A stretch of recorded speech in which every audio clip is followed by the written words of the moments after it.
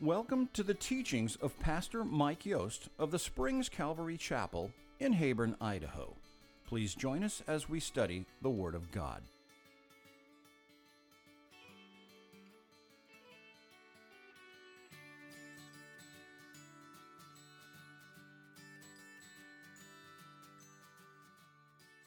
This morning we're continuing on in our study in the book of Luke. We're in chapter 20. We've made it to verse 27 this morning. So you can be turning in your Bible as you get ready for this morning's study. We are in this period of Jesus' life. The majority of the Gospels deal with these 6 days of Jesus' life. This is really the heart of the gospel. And right now, Jesus is being interrogated. He's cross-examined. He's being inspected by all the leaders of Israel there in Jerusalem, in the temple, the Pharisees, the scribes, the Sadducees, and they're all trying to catch him. Last week, we finished up where they said, is it lawful to pay taxes? And Jesus says, well, bring me a denarius. And he says, whose picture is it? And they said, well, that's Caesar. He says, well, then render to Caesar the things that are Caesar and the things that are God's to God. We are created in the image of God. That's the imprint on us. And the real message here is we're to give to God what we can. Well, every time they would try to trip him up with a question that would make him look bad in front of the people or show that his theology was in error, he would always school them, learn them, help them see what's up. In verse 26 we read, but they could not catch him in his words in the presence of the people, and they marveled at his answer and kept silent. And so as the Lamb of God is at Passover, being inspected to see if he's without spot and blemish, he continues to silence his accusers. He continues to silence his critics. And we're going to go on again this morning with another couple questions. In verse 27, then some of the Sadducees who deny that there is a resurrection came to him and asked him, saying, Teacher, Moses wrote to us that if a man's brother dies, having a wife, and he dies without children, his brother should take his wife and raise up offspring for his brother.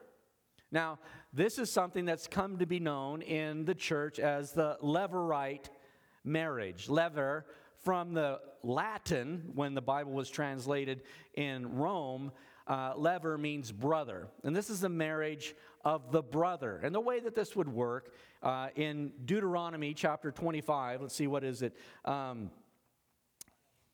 Verses 5 through 10, you can read about this. But what it is the land was always supposed to stay within the possession of the families to whom it was deeded when they came into the promised land. But there could come up a circumstance where somebody got married, the husband died before they could have children.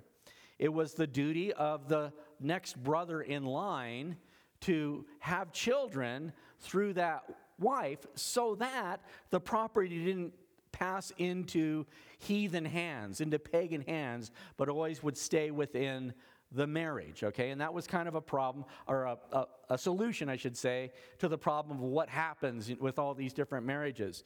Well, these guys, the Sadducees, bring this question to Jesus. They're going to trip him up. Now, you need to know a little bit about Sadducees. Sadducees, the name literally means the righteous ones, and it comes from a priest by the name of Zadok who served during the time of David. And these are the descendants of Zadok, the Zadokites, which is where we get the word Sadducee from. They consider themselves a righteous one, but they were in Jesus' day a religious / political party.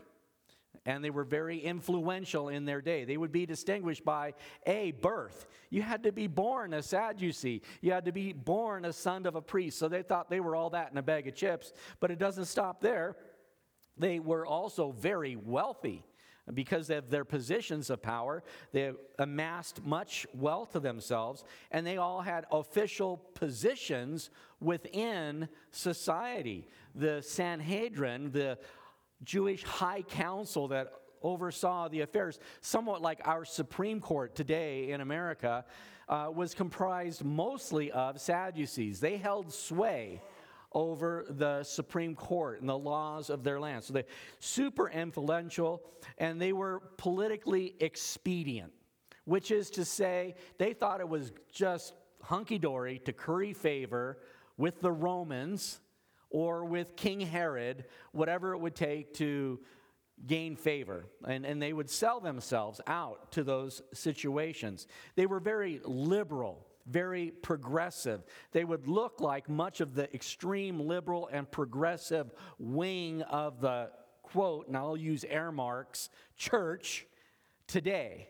People who call themselves a church of Christ, but do not honor the Christ of the Word of God, okay? And so they're very, very liberal, and they basically can do whatever it does to help them get ahead.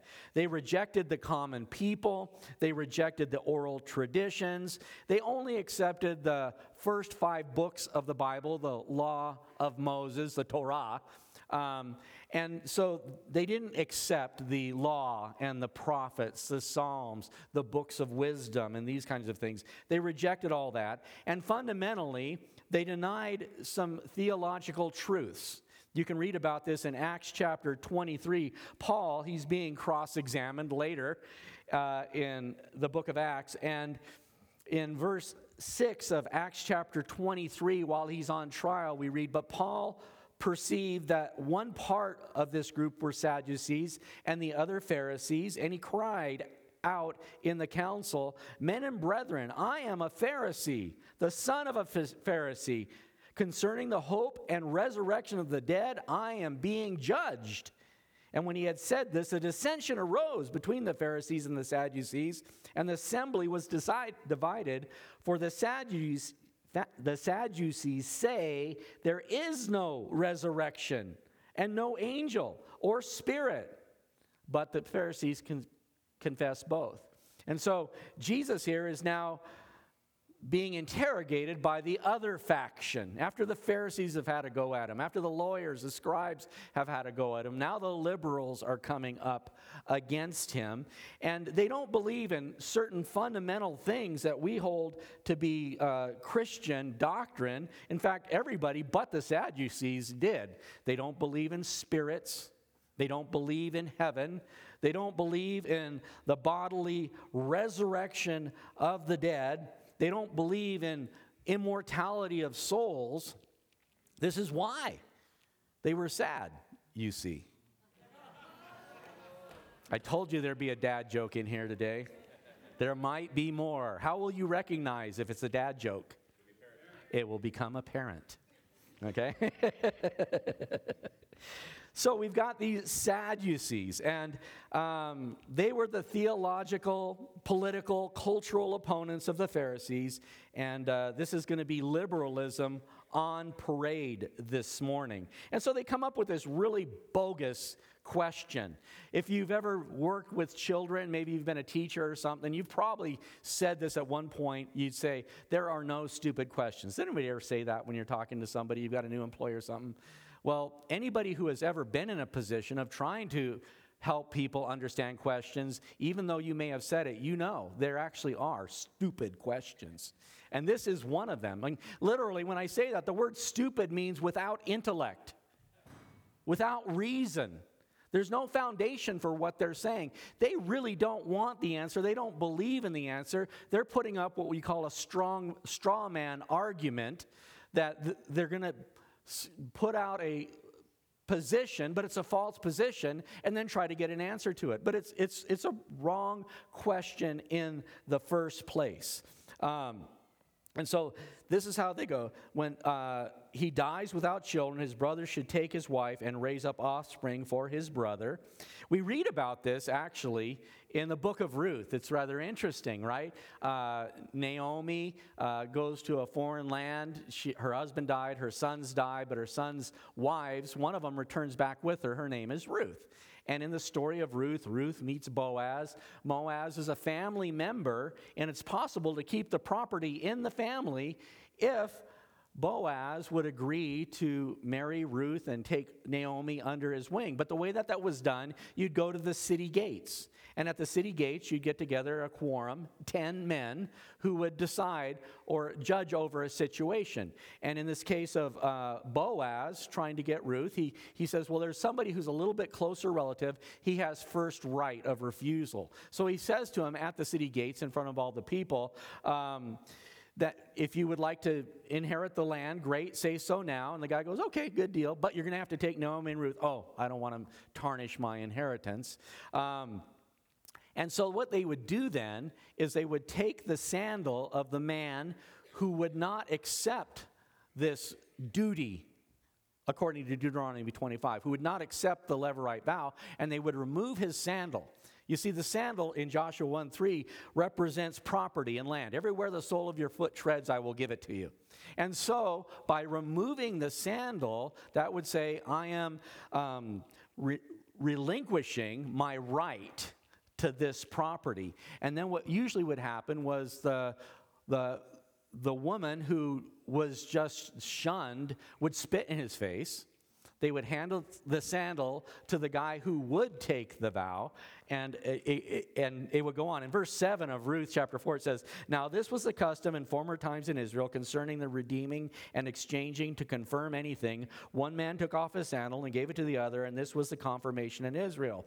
Therefore, the close relative said to Boaz, buy it for yourself. So he took off his sandal. And Boaz said to the elders and all the people, you are witnesses this day that I have bought all that was Elimelech's and all that was Chilion's and Mahlon's from the hand of Naomi. Moreover, Ruth the Moabitess, the widow of Mahlon, I have acquired as my wife to perpetuate the name of the dead through his inheritance, that the name of the dead man may be cut off from among his brethren, and may not be cut off from among his brethren, and from his position at the gate. You are witnesses this day. So in this passage in Ruth chapter 4, or in ancient Israel, and even the Sadducees are bringing this example up. If you happen to be like walking by the gate and you see a guy limping with one sandal and his face is kind of wet, you could fairly assume that he was a heel. That he had no... That's all right. Heckle me. Okay. He had no soul. Well, these Sadducees, they have no soul. They're hecklers. They're real heels. And so we're going to see how they posit this question, this challenge to Jesus. They say in verse 29, there was 7 brothers, and the first took a wife and died without children, and the second took her as a wife, and he died childless. Then the third took her in like manner, and the 7 also, and they left no children and died. That's pretty preposterous, right? Last of all, the woman died also. Therefore, in the resurrection, whose wife does she become? For all 7 had her as a wife. It's like, okay, this is kind of crazy. How are we going to answer this? And remember, these are kind of questions that really, they're not meant to get an honest answer. They're meant to trip you up. They'd be questions like, who was Noah's wife? Joan of Arc. Okay. Well, what was Lot's wife famous for? She's a pillar of salt by day and a ball of fire by night. What are the epistles? The wives of the apostles? Again, bad questions, bad theology. You're never going to get a right answer out of the whole thing. And this is what they're trying to do. It's kind of like saying, well, nowadays we have organ transplants. So if I donate an organ to somebody else in this world, when we both get to heaven, whose kidney will it be? This is, you're asking the wrong kind of question. Interesting story. There's a guy by the name of Roger Williams, okay?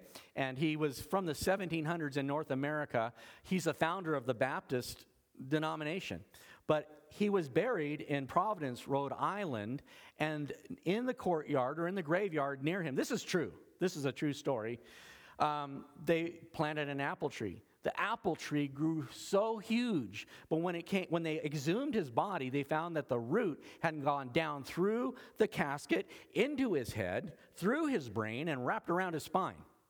So now, every time a kid would walk by and grab an apple off the apple tree, people would say, oh, that's where you're smart if you eat apples, because you can get the wisdom of Roger Williams, okay? Just silly stuff, but based on the wrong starting point.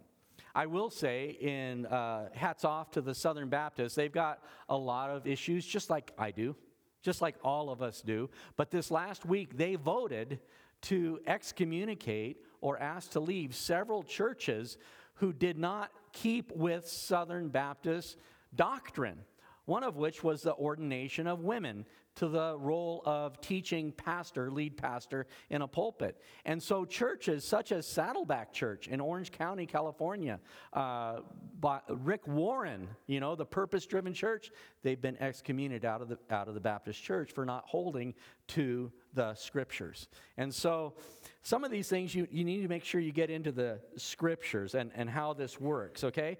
So they asked this question, in the resurrection, whose wife will she be? Let me see if you've been paying attention. The resurrection. What do the Sadducees say or think about the resurrection? They don't believe it, right? So they're asking a question, and they don't believe that the resurrection even exists, but they're trying to bust Jesus. And we just read in Paul, when he was in trial, he says, I'm a Pharisee. And this was done on purpose to cause division amongst the two groups. And there was plenty of Pharisees here.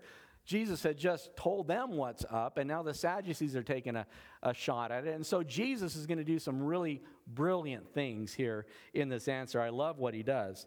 For the 7 had her as a wife. Now, in Matthew's gospel and in Mark's gospel, right at this point in this story, Jesus will say a verse that you don't see here, but you will see it in Matthew 22:29 and in Mark chapter 12:24. And it's at this point, Jesus answered and said, you are mistaken. You err. Literally, you are self-deceived. You are mistaken, not knowing the Scripture or the power of God. You're asking this question, but you don't know the Scripture. You don't accept the Scripture. You do not receive the Scripture. You only have the first 5 books, and even that you play loosey-goosey as long as it's politically expedient for you. You err, not knowing the Scripture, nor the power of God. The resurrection power of God, okay? And this is Jesus Christ, the Lamb of God, in a couple days will hang from that cross, die, be buried, and rise again, telling them what's up. I'm up. I'm God. I win, and you're going down the wrong path here. You err, you are mistaken, not knowing the Scripture or the power of God. Couple things out of the news. Just this week, actually, technically last week. Anybody here a Jeopardy fan? I used to watch it with Alex Trebek. I haven't seen it in the longest time. But last week in Jeopardy, you know how the show goes. You've got your person who answers the question, the host of the show, and then you've got these 3 geniuses, right? And they can answer every kind of question under the sun. So this was a question, and not a single one of them was able to answer it. Let's see how you do. See, we'll compare you to the geniuses. This is the question.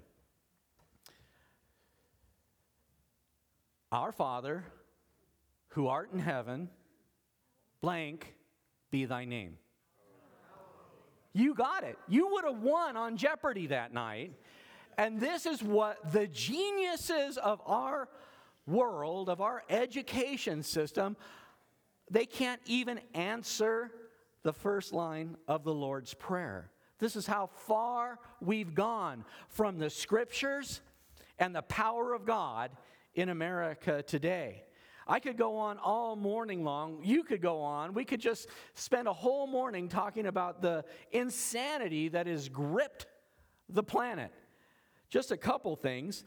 This was last week in Germany at one of these grand cathedrals that has been empty for decades and decades and decades, and nobody goes to church. It was packed to the rafters because a theologian had asked a chat AI, artificial intelligence, to write a theological sermon that he could present to the congregation.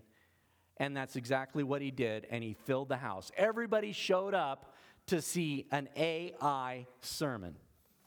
Artificial intelligence. They err, not knowing the scriptures or the power of God. Last month, the World Economic Forum put together a committee. The job of the committee was to take a look at all the world religions and then feed that information into an AI, artificial program to create all the best parts, a new global religion. They're working on it now. While you and I are sitting here, they're feeding all this stuff into the computers to create a new global religion. I want to read something. It's out of the book of Revelation. See if this doesn't sound familiar to you. Beginning at verse 11 of Revelation 13. Then I saw another beast coming up out of the earth, and he had 2 horns like a lamb and spoke like a dragon. And he exercises all authority of the first beast in his presence and causes the earth and those who dwell in it to worship the first beast, whose deadly wound was healed. He performs great signs so that he even makes fire come down from heaven on the earth in the sight of men. And he deceives those who dwell on the earth by those signs, which he was granted to do in the sight of the beast, telling those who dwell on the earth to make an image of the beast who was wounded by the sword and lived. And he was granted power to give breath to the image of the beast, that the image of the beast should both speak and cause as many as would not worship the image of the beast to be killed. He causes all, both small and great, rich and poor, free and slave, to receive a mark on their right hand or on their foreheads. I can't say for a fact that this is that. But I can say for a fact we are closer to the return of Jesus Christ than we have ever been. And the things that we see happening daily take our breath away. Things that were not even possible 10 years ago are happening right before our eyes. And we have all these lunatics, literally, out there playing that pipe, the Pied Piper's pipe. You know how the Pied Piper works? He went into town and he promised all the kids toys, and he played a song, and guess what he did? He played his pipe and all the children followed him. He kidnapped them. Child trafficking. Do you not see that happening in our world today, in our school system today, on our borders today? But just not our borders, it's happening globally. And again, there goes Mike. He's on one of his rants again. It's not a rant if it's true. And when we see all these things happening, I was looking at a video that I had seen, a YouTube video of Dr. Mattis Desmet. Back in 2020, in April of 2020, he came out with a YouTube video talking about mass formation psychosis. Okay? And it had to do with the whole planet buying into all kinds of lies and lockdowns and things that have been completely debunked in the science and the medicine and all that. But the whole world got on board to the point that they would turn in their own family members if they took the dog for a walk. I mean, I could take you back to those days where there's pictures of people like this one guy. He was actually a police officer. He was down in Santa Monica in Southern California. He was out on his surfboard and he was surfing. but it was illegal to go to the beach because of the virus. And you can see people out there, the lifeguards and the police, they're on the beach, they go out, they grab them, and they pull them in, and they arrest them. And this is the kind of thing that people did, this mass formation psychosis. And Matthias Desmet shares that the only way that you can overcome this, because it's like systemic. If you want to use the word systemic, this is a good place to use it. It is everywhere in our planet. There's only one cure. You know what the cure is? The truth. You don't get angry. You don't get aggressive. You don't become one of them. I like what Proverbs chapter 9 teaches us. The fear of the Lord is the beginning of wisdom, and knowledge of the Holy One is understanding. We stand on a rock. We don't have to move. We don't have to be shaken. In Proverbs 26, verse 4 and 5, I love this one. It was kind of a conundrum when I first started reading, and then I unraveled it. Do not answer a fool according to his folly, lest you also be like him. Answer a fool according to his folly, lest he be wise in his own eyes. So what is that saying? Don't be like a fool when you confront a fool. Don't rage. Don't be angry. Don't be unreasonable, unintelligent. Don't be stupid when you answer stupid questions. It says, answer a fool according to his folly. You answer him the same way that he's coming at you, you become a fool. But it says, do answer him, lest he become wise in his own eyes. Tell him the truth. This is the truth, the whole truth, nothing but the truth, so help me God. Do so just in sincerity and simplicity, and stand. And the gates of hell will not prevail against Jesus' church. Okay, so we're in a really good place, but it can get bewildering at times. It can get kind of confusing at times. When we are witnessing to these people, we need to make sure we understand what their prophets, their scientists, their politicians are teaching. When they say the Bible is full of contradictions, ask them, show me one. Show me one. Open it up. Point it out. You probably know more about the Bible than even many of the theologians in seminaries today. It's interesting, there was a survey done of evangelicals. 40% of evangelical Christians couldn't name the four Gospels. 60% really weren't sure who it was that preached the Sermon on the Mount. And out of 10,000, this is a massive poll or survey, 10,000 mainline Protestant ministers, pastors, people in the pulpit, 50% weren't sure if they believed in the virgin birth. 80% didn't believe that Jesus is the Son of God. 80% did not believe that the Bible is the inspired Word of God.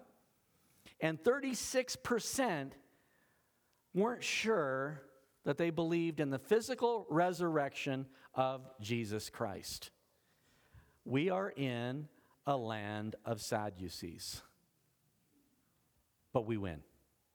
Look at how Jesus deals with them. He says, you are mistaken, not knowing the Scriptures or the power of God. He says, Jesus, verse 34, Jesus answered and said to them, the sons of this age marry and are given in marriage, but those who are counted worthy to attain that age and the resurrection from the dead neither marry nor are given in marriage, nor can they die anymore, for they are equal to the angels and are sons of God, being sons of the resurrection. Now, Jesus has just learned us, schooled us, a lot about resurrection in this little answer right here. There's a bunch you could unpack. I'm not going to go into too much of it, but I want to just touch on a couple points. For starters, Jesus says there is, in fact, a resurrection. Okay? There is resurrection, a bodily resurrection. You and I are eternal. We are created in the image of God, and we are given a spirit, a soul, and a body. And the gospel of Jesus Christ teaches us that we will be resurrected, spirit, soul, and body, whole and complete. God's not just interested in resurrecting a spirit, and then we'll just be little ethereal little things, wisps of something floating around saying howdy to each other. Heaven is a real place. Heaven has real activities and real people. Heaven has many things that are very much like the earth when God created heaven in the first place. Genesis chapter 1. And he said, and it's good, it's good, it's good, it's good, it's good, it's good, it's very good. It was perfect. And Adam and Eve were created sinless and eternal. And then they chose to rebel, the fall, and we have the redemption plan, which God knew he was going to do from the very beginning, that we would be resurrected into the image of his Son and live forever with him in glory. But there's a couple of things I want to bring out here. Those who are counted worthy to attain that age, the age of the resurrection, that time when we will all be gathered together with God. But it says here that counted worthy to attain that age and the resurrection from the dead. Now, a lot of people get this mixed up with the resurrection of the dead. It doesn't say of, it says from. And the reason I bring that out is because there is not just one resurrection. There is resurrection unto life, judgment we read about in 2 Corinthians chapter 5, where we will be present with the Lord. And we'll await those we read in Thessalonians chapter 4, that if we are dead, they'll catch up with us, and we'll be resurrected together with Christ. Then after 1,000-year reign of Christ, known as the millennium, there will be a resurrection to judgment of the dead who have chosen to reject God, chosen to reject his Son, Jesus Christ, chosen to reject his forgiveness of their sins, and so they will spend eternity separated from God. And so there's more than one resurrection. And it says, verse 6, nor can they die anymore, for they are equal to the angels and sons of God, being sons of the resurrection. Now, being angels doesn't mean that you're going to get wings and a harp and you're going to go around just making some good tunes the rest of forever. What you're equal to is that you are immortal. You will never cease to exist. And actually, we read many places in the scripture, Hebrews chapter 1, classic situation where he says that we're even better than the angels. So we're not equal to them in position or place. We are children of God. Angels are not. Okay? That's my Father. That's my Father in heaven. The angels can't say that. But we are equal in the idea that we will never perish or never die. He goes on, and I love this. He says, verse 37, but even Moses. Now, what part of the Bible did the Sadducees accept? The law of Moses, the first 5 books of the Bible. So Jesus goes to their words, but even Moses showed in the burning bush passage that the dead are raised when he called the Lord the God of Abraham, the God of Isaac, and the God of Jacob. For he is not the God of the dead, but of the living, for all live to him. Kind of fun. I'll take you to a couple places in the book of Acts. In Acts chapter 13, I'll read out of verse 22 and 23. Speaking of this verse that has been quoted here. I'm sorry, I'm jumping ahead of myself. I won't read that one to you. So here he says, even Abraham, Isaac, and Jacob, when he was talking to Moses, you can read that. It's in Exodus chapter 3. And you'll see that God talks about Abraham, Isaac, and Jacob as if they were alive. Because they were. They did not cease to exist. So Jesus uses their scriptures and turns them inside out. Like I said, when you're dealing with your adversaries that want to give you all these foolish questions. When you really understand where they're coming from, you can easily say, well, show me the science. How does that work for you? Explain that to me. I don't understand. And when you start talking to your atheist or evolutionist or humanist or whatever friends that you have, and I hope you have friends besides the people that go to church. I hope you're witnessing and sharing Jesus with people, and they start coming up with these questions. Let them roll. Just give them as much line as you need, right? It's like fishing, man. Just let them run until you set the hook. And what you'll find is they'll go, and that's about as far as they can go, because that's as much as their brain can handle. Okay, how's that working for you? Where did it leave you? Dead in your sin. Jesus Christ, on the other hand, man, you can take this thing all the way to heaven. It never stops. And so he uses their scriptures to show them their error. Verse 39, then some of the scribes, the lawyers, answered and said, "Teacher, you have spoken well." Now remember, the lawyers are not on the same side of the battlefield as the Sadducees. And so there's this little contest going on in the temple, and some guys are cheering them on, and other guys are, rah, rah, rah, right? And he's creating division amongst them and making them realize that they're not as intelligent or unified or globalist as they might think they are. That they really are in different factions and going in different directions. It's at this point, if you go into Matthew's gospel and Mark's gospel, that one of the scribes pipes up and he says, "Teacher, what is the greatest commandment?" And Jesus says, "To love the Lord your God with all your heart, mind, strength, and soul, and like unto it, to love your neighbor as yourself."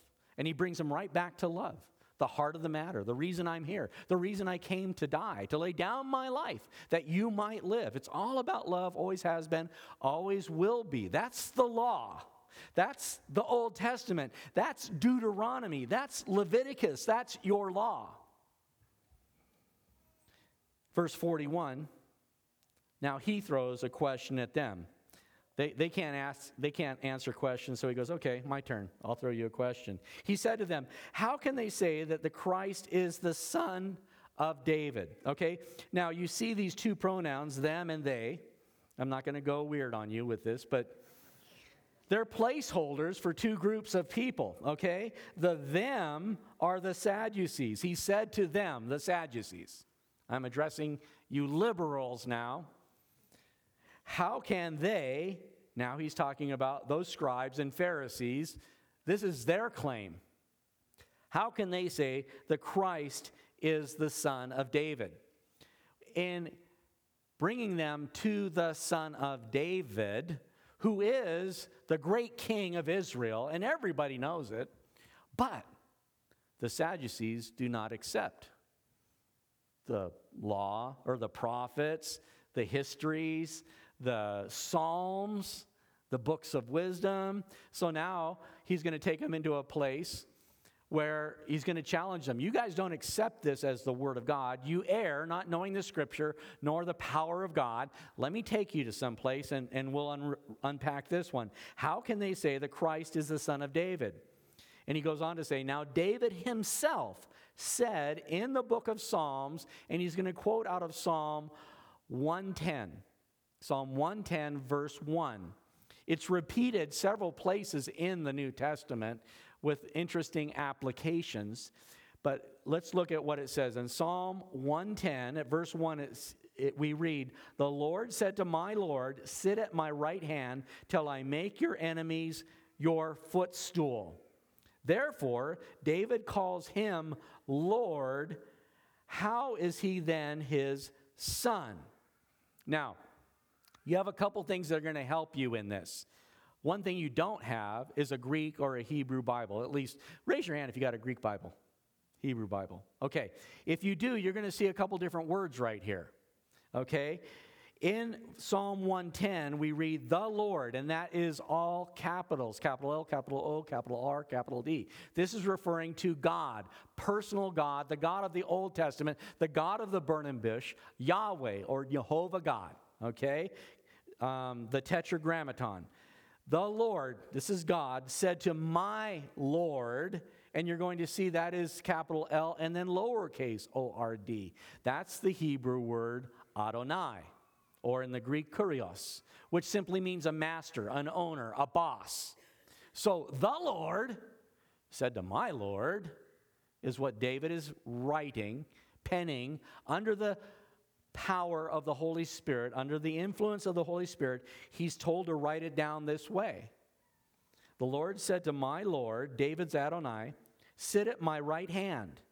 So the Lord, Yahweh, says to Adonai, sit at my right hand till I make your enemies your footstool. This is Father and Son talking to one another. Yahweh God, Jesus Christ, Messiah. Okay? Therefore, David calls him Lord. So David is calling Messiah, Son of God, Lord. And yet, in the Psalms, this is 1,000 years before Christ. Jesus hasn't been born yet. Messiah isn't on the scene.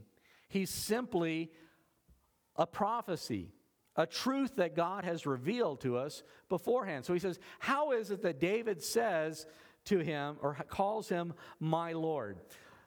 In Acts chapter 13, at verse 22, we read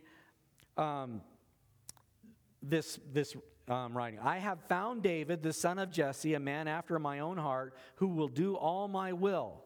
From this man's seed, a descendant of David, son of Jesse, from this man's seed, according to the promise, God raised up for Israel a Savior, Jesus.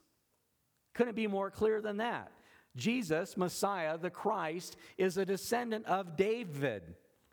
It goes on, Peter on Pentecost, when the Holy Spirit fell and the church was birthed, and he preached this fantastic sermon, Jesus preaching to the crowd says in Acts 2:32, this Jesus God has raised up, of which we are all witnesses. Therefore, being exalted to the right hand of God, and having received from the Father the promise of the Holy Spirit, he poured out this which you now see and hear.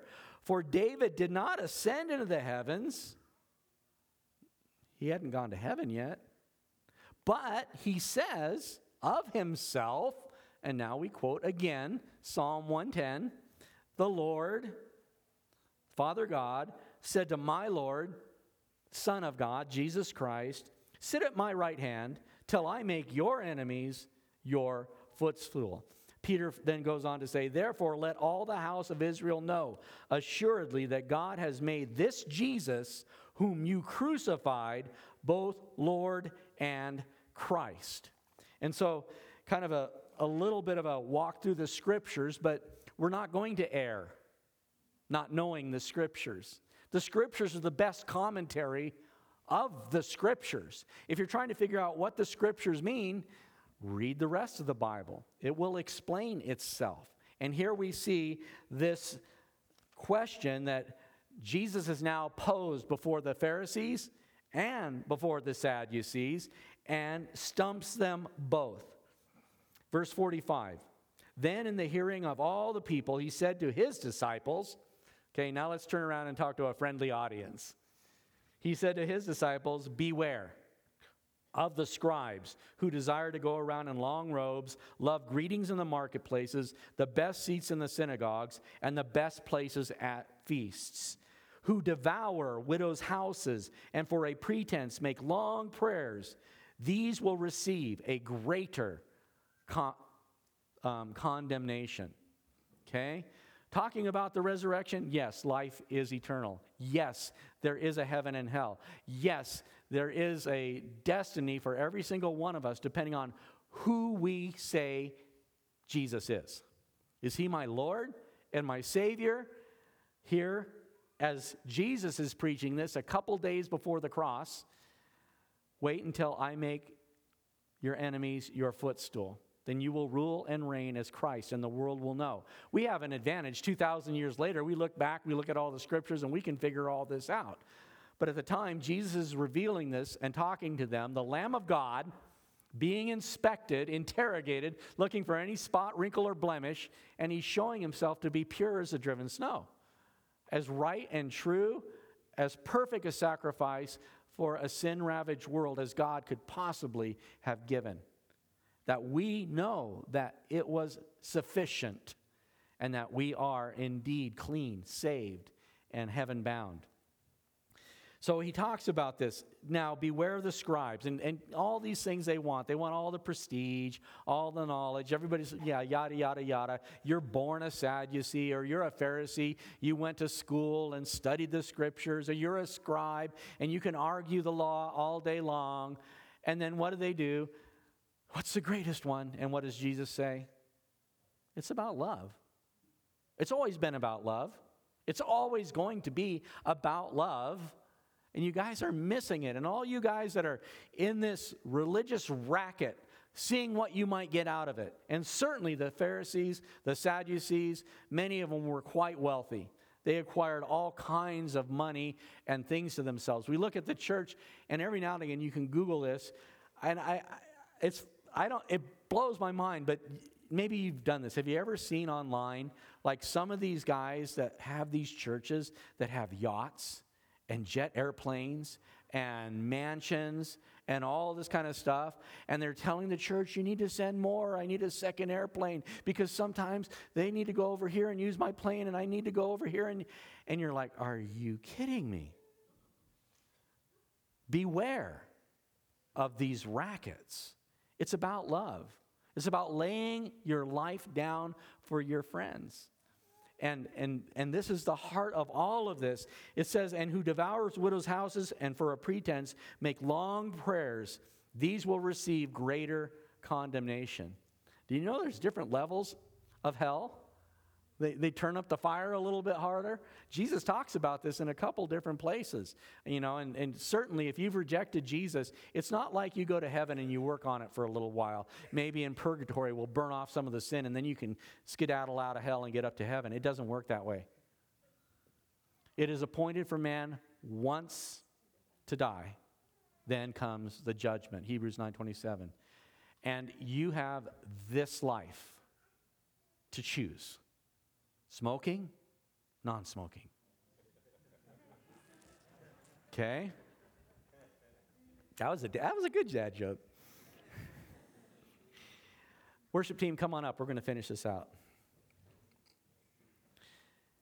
I'm going to jump into just a little bit of chapter 21. To you, it looks like I'm breaking the rules, starting a new chapter.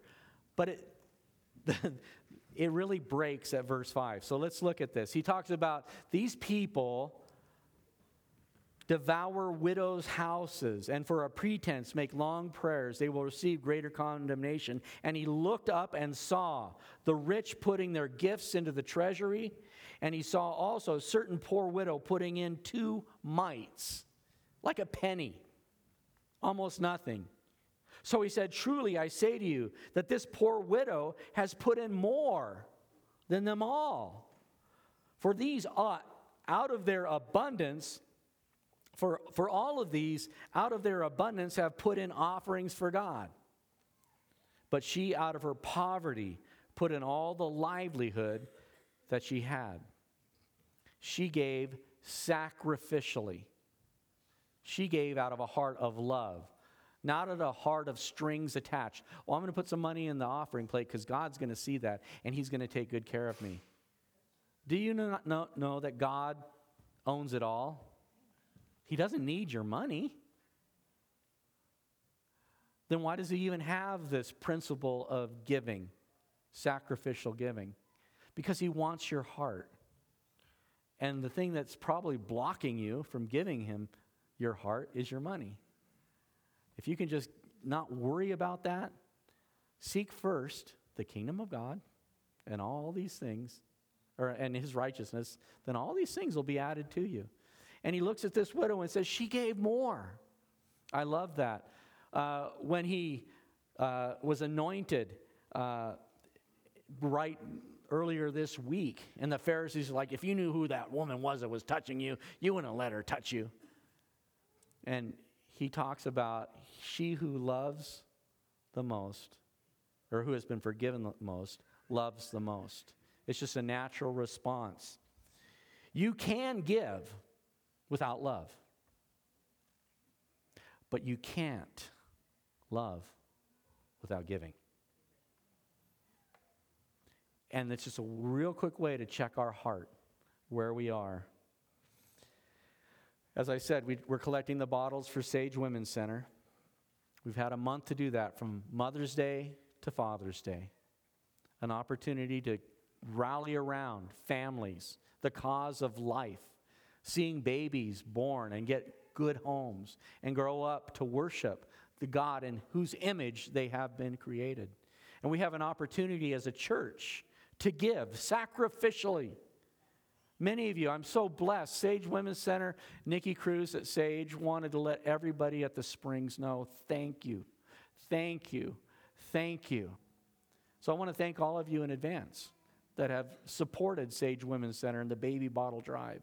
And I get the privilege of delivering those bottles this week. And she's going to say, oh, thank you, thank you, thank you, thank you. And I'm like, yeah, okay, thank you. We receive it, but I receive it on behalf of all of us. And I just want you to know that God is in the house.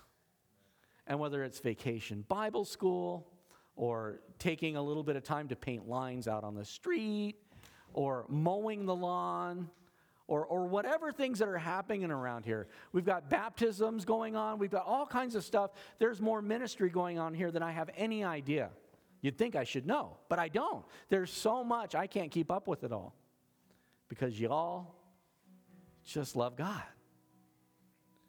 The question is, what do we do? Where do we go? Bring a friend. You want to see Jesus? Show up. He's here in the house. Amen? Father God, I want to thank you for your word. I want to thank you for your scriptures, that you have shown us the way and the truth and the life.